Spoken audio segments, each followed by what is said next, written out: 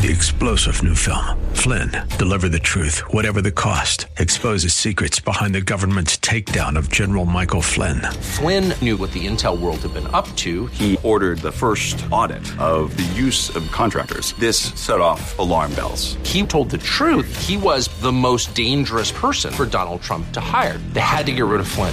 Flynn, Deliver the Truth, Whatever the Cost. Available now. Watch it today. Go to salemnow.com. salemnow.com. Today on Cornerstone Connection with Pastor Gary Hamrick. Real love is calling, listen, truth opens up your eyes. Mercy is waiting for you with every sunrise. The dominant theme of the book of Ezekiel is the Lord saying, "And they shall know that I am the Lord." 62 times that phrase is found in the book of Ezekiel. Sometimes it's that you may know that I am the Lord, and other times it's that they may know that I am the Lord. But the idea here is that God has a desperate desire for people to know Him. And God will go to great lengths to reveal Himself to people so that they will not die in their sins. This is Cornerstone Connection, the radio ministry of Pastor Gary Hamrick of Cornerstone Chapel in Leesburg, Virginia. Pastor Gary is teaching through Ezekiel. God promises to bless those who turn from their sin and earnestly live for Him. He reveals Himself in many ways to people to keep them from dying in their sins. Today, Pastor Gary takes you to the book of Ezekiel to show you the prophecies in Ezekiel over Jerusalem. That God says clearly that His people will see Him and know Him. Ezekiel is a watchman, raising the flag and warning the perishing with the hope that they can be saved because of the promises God makes to be revealed to them. At the close of Pastor Gary's message today, I'll be sharing with you how you can get a copy of today's broadcast of Cornerstone Connection. Subscribe to the podcast or get in touch with us. But for now, let's join Pastor Gary in the book of Ezekiel, chapter 1, as he begins his message, The Theology of Responsibility. Hope is an open ocean, jump in and you'll find the cornerstones, your connection, run towards your new life. If you'll take your Bibles with me and go to Ezekiel chapter 1. And we are reading now out of the New King James Version. As I mentioned a few weeks ago, the NIV that I've been preaching out of for 30 years is no longer in print. The 2011 revision that they did, I think, was a terrible revision in my opinion. So we're moving now to New King James. We have New King James Bibles available. If you see an usher nearby you, raise your hand. They'll give you one. You can turn to page 813. In those Bibles, it's Ezekiel chapter 1, page 813 in the church Bibles. If you have an ESV, you'll probably find very similar to New King James, but that's the new version I'm going to be teaching out of going forward. I'm going to give an intro to the book of Ezekiel first, as we typically do, and then we'll read out of chapter 1, 2, and 3, and pray, and then dig out a topic that the Lord's put on my heart for today. But for you note takers, warning in advance, I'm probably going to go quicker than you can take notes, but do your best. Here we go. The book is named after the prophet who wrote it, Ezekiel. His name in Hebrew is Yehezkel. Yehezkel translates in Hebrew into English, God will strengthen. That's what his name means. At the age of 25, Ezekiel was deported to Babylon during the second captivity, which is around 597 BC. Now, as we're reading Ezekiel, we're not different from the book we just finished, Jeremiah. The difference is that Jeremiah is a prophet to the people of Judah, the Jews living in the homeland of Judah. Ezekiel is going to be a prophet to the Jews who have been taken captive into Babylon. But they're both contemporaries. You have Jeremiah in Jerusalem. You have Ezekiel in Babylon. And there were 3 deportations. When King Nebuchadnezzar from Babylon came and besieged Judah, he did it in 3 stages: 606 BC, 597 BC, 586 BC. 586 BC, he also destroyed the temple. And so he took captive Jews during these 3 different deportations. Daniel, the prophet, after whom a book is named in the Bible, Daniel was taken in the first deportation in 606 BC. By the time Ezekiel gets to Babylon in 597, Daniel's already been there for 9 years. He's already well known in the palace. Ezekiel mentions Daniel by name in the book of Ezekiel 3 times. Daniel doesn't mention Ezekiel at all by name in his book. It is likely that Daniel didn't even know about Ezekiel, at least didn't meet him, because Daniel's responsibility was in the palace. He may have known about Ezekiel, but Daniel's responsibility was in the palace. And so Ezekiel taken to Babylon 597 BC during the second deportation. Like Jeremiah, Ezekiel was born into a priestly family. He's a Levite. But also like Jeremiah, he will never really serve as a priest in Jerusalem. Instead, Ezekiel is going to be called to serve as a prophet to the Jewish exiles in Babylon, again, during the same time that Jeremiah serves as a prophet to the Jews in Judah. And Ezekiel's going to prophesy 22 years, starting 6 years before the temple is destroyed. So, again, remember, during the first and second deportation, the temple has not yet been destroyed. Ezekiel is in Babylon. He's going to prophesy about the destruction of the temple that will happen about 6 years later. The book of Ezekiel is somewhat mystical. It is an enigma. In other words, it baffles the mind. And because of its difficulty, rabbis prohibited men under the age of 30 from reading it. So I just barely qualify. I don't know why you're laughing, but anyway. But yeah, that's the truth. It is such a difficult book that the ancient rabbis prohibited men from reading it until they turned age 30.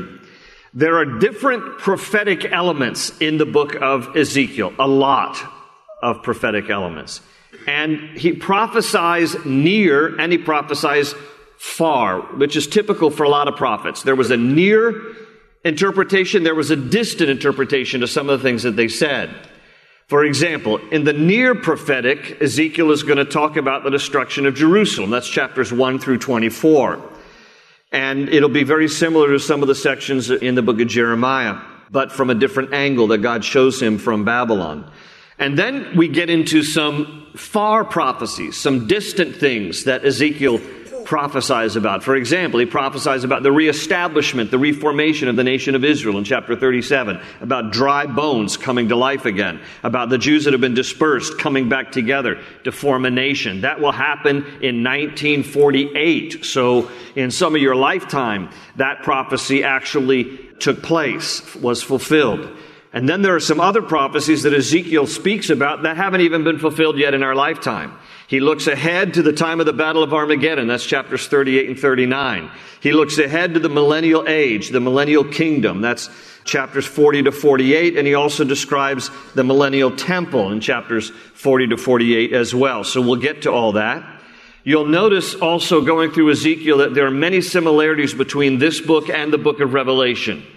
Ezekiel has a vision of the throne of God in chapter 1. John has a vision of the throne of God in the book of Revelation.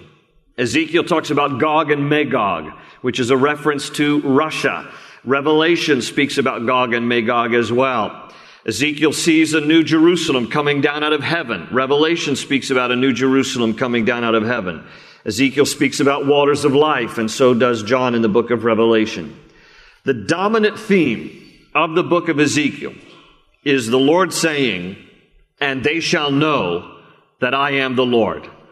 62 times that phrase is found in the book of Ezekiel. Sometimes it's that you may know that I am the Lord, and other times it's that they may know that I am the Lord. But the idea here is that God has a desperate desire for people to know Him.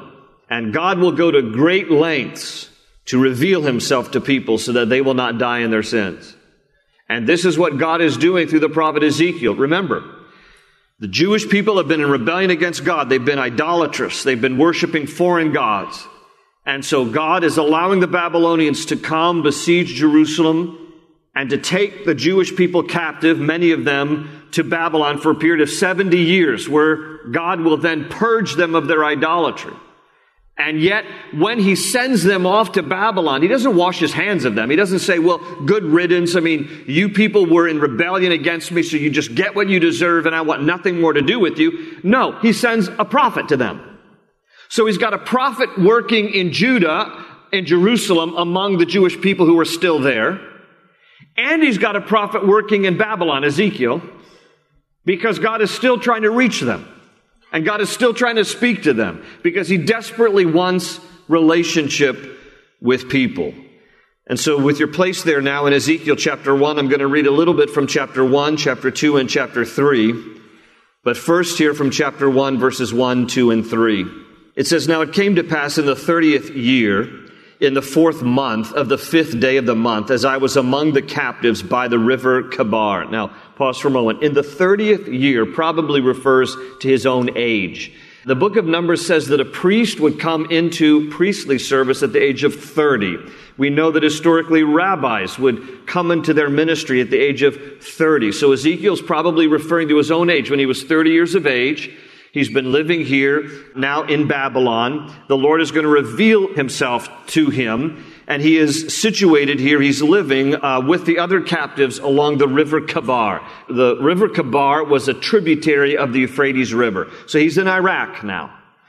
And he says during that time, he says that the heavens were opened and I saw visions of God.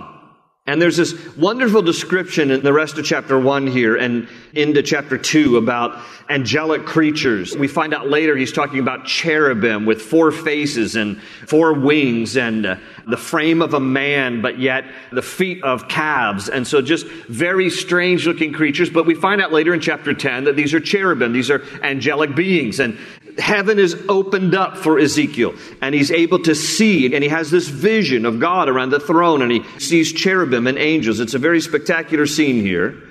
And then in verse 2, here still in chapter 1, verse 2, on the 5th day of the month, which was in the 5th year of King Jehoiakim's captivity, the word of the Lord came expressly to Ezekiel the priest. He's talking in the third person, the son of Buzi, in the land of the Chaldeans by the river Kabar, and the hand of the Lord was upon him. Now, Chaldeans is just another term for Babylonians. Go to chapter 2.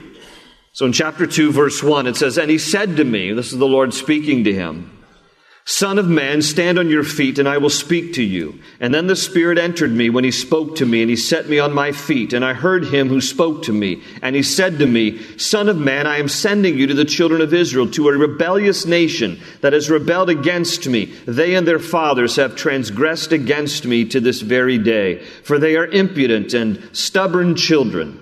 I am sending you to them, and you shall say to them, Thus says the Lord God, As for them, whether they hear or whether they refuse, for they are a rebellious house, yet they will know that a prophet has been among them."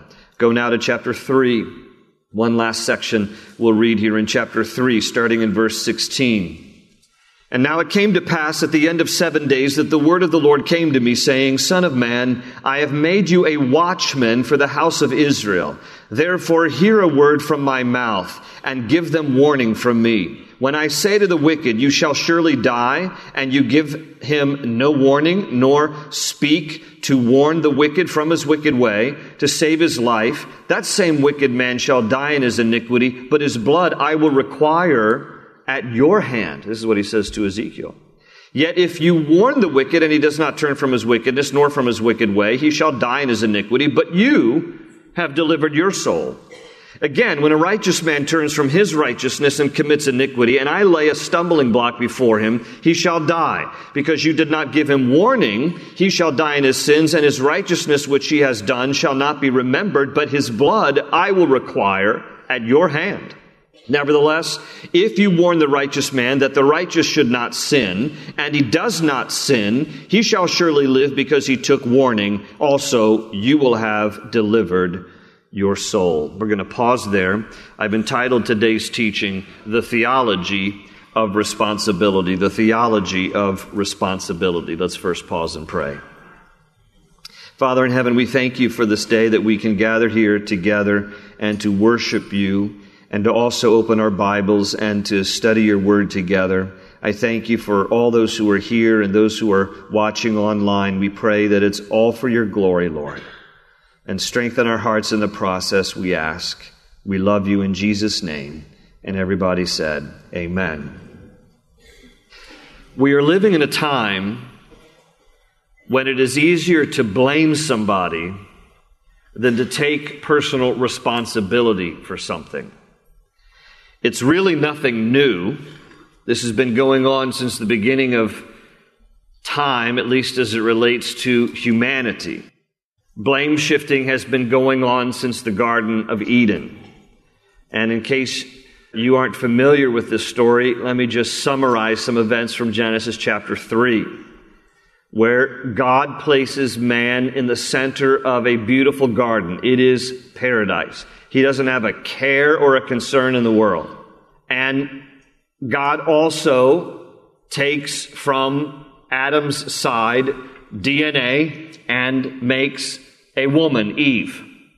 And there's one thing that God had instructed Adam to begin with, and that was that he was free. The emphasis is on freedom. He was free to eat of any of the trees of the Garden of Eden, except one, the tree of the knowledge of good and evil. And the only reason why God put that one tree in the garden is so that the relationship that mankind would have with God would be based on the freedom of choice, would be a love relationship and not something out of obligation or coercion. And yet, the one thing that God said, don't eat of it, for in the day you eat of it, you shall surely die, meaning literally the dying process will begin. The human race will experience death, which we weren't intended to experience. The one thing that God had warned them, don't eat of this one tree, they ate. And when God called them to account, he started with Adam. And I'm going to paraphrase the conversation. He said, Adam, what'd you do that for? And Adam said, well, the woman that you gave me, she's the one. You know, Lord, I'm not sure I was really into the whole thing anyway, but you said, you know, let's make a woman out of your side. It still hurts. You know what I'm saying to you, Lord? And I was kind of opposed to the whole idea, but then I was just like, whoa, man, come on. And then you said, okay, let's name her that. And so woman came along. And then she just messed me up. You know what I'm saying to you, Lord? She just messed me up. And by the way, you gave her to me. I mean, that's in Genesis chapter 3. He says to God, you, the one you gave to me. And so he blame shifts. And then God says to Eve, all right, what about you? And she's like, well,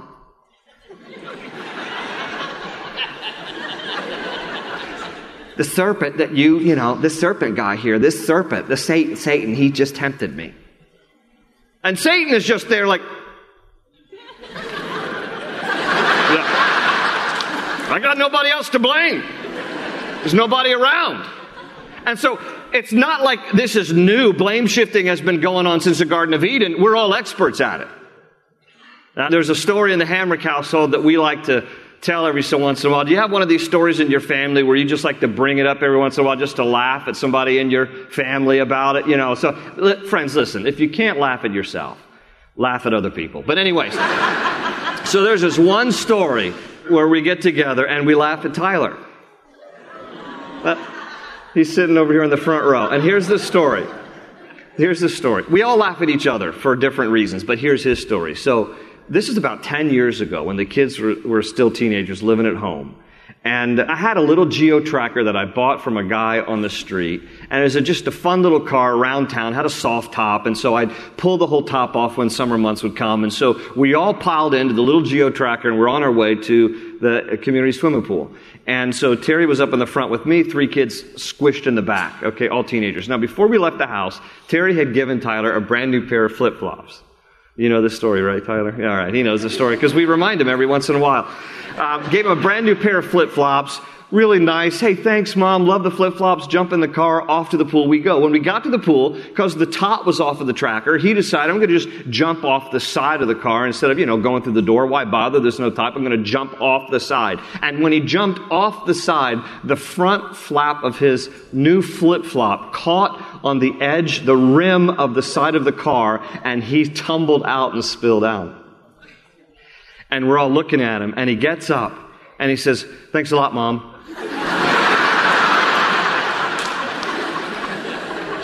And we're like, what? Thanks a lot, man. Because if you hadn't given me these flip-flops, I would not have fallen out of the car. So that's our fun story with Tyler. Give him a hand, everybody. That's our fun story for Tyler.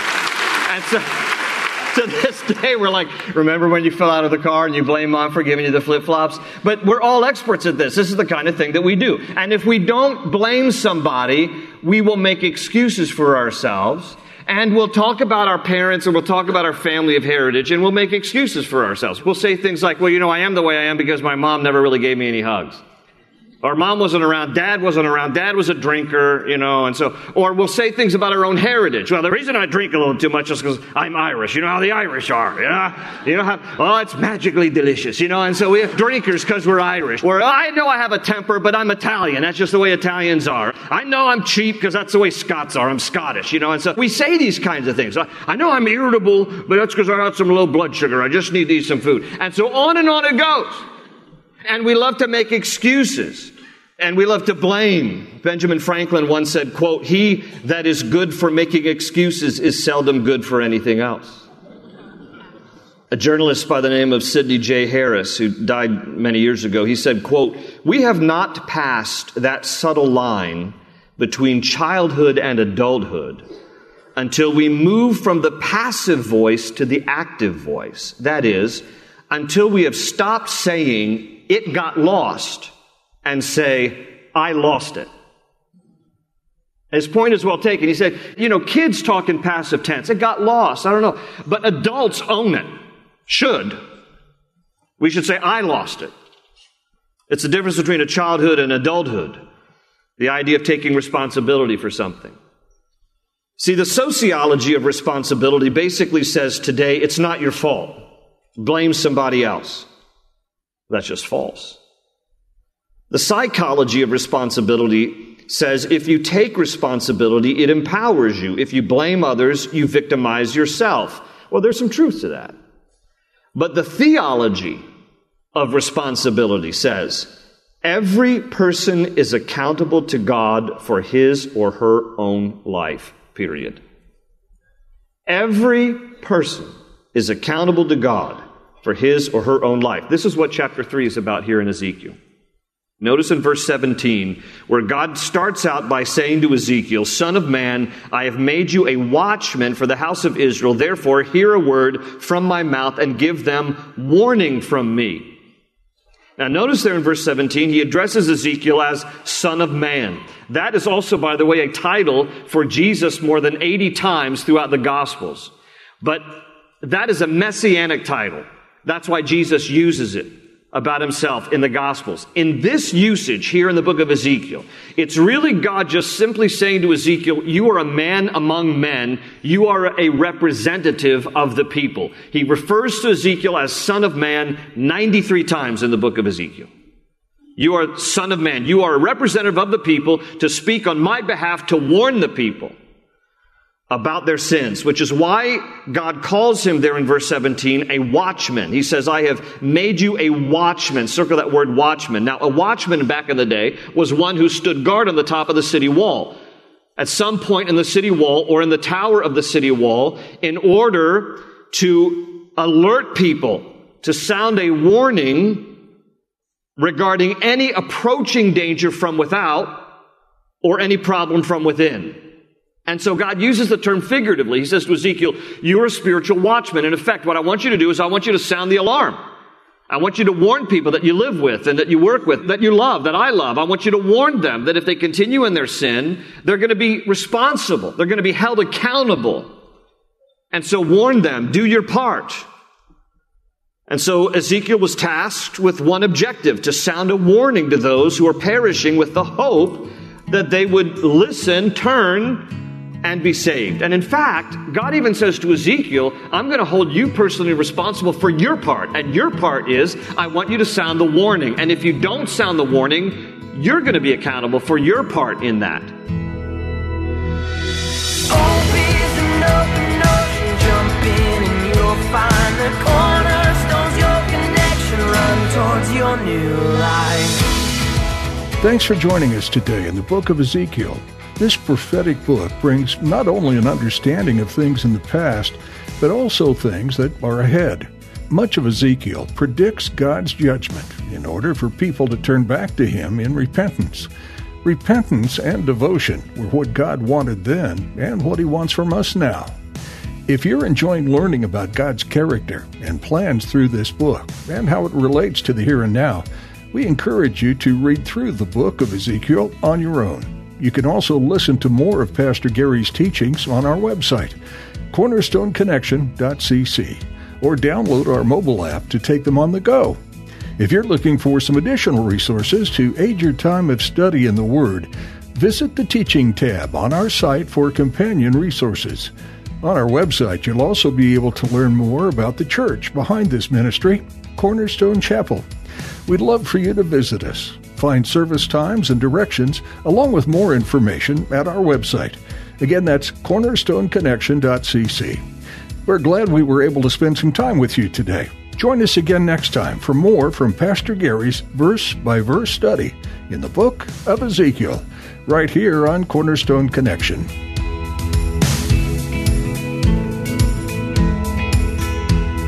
They say you're a wandering soul, that you've got no place to go, but still you know,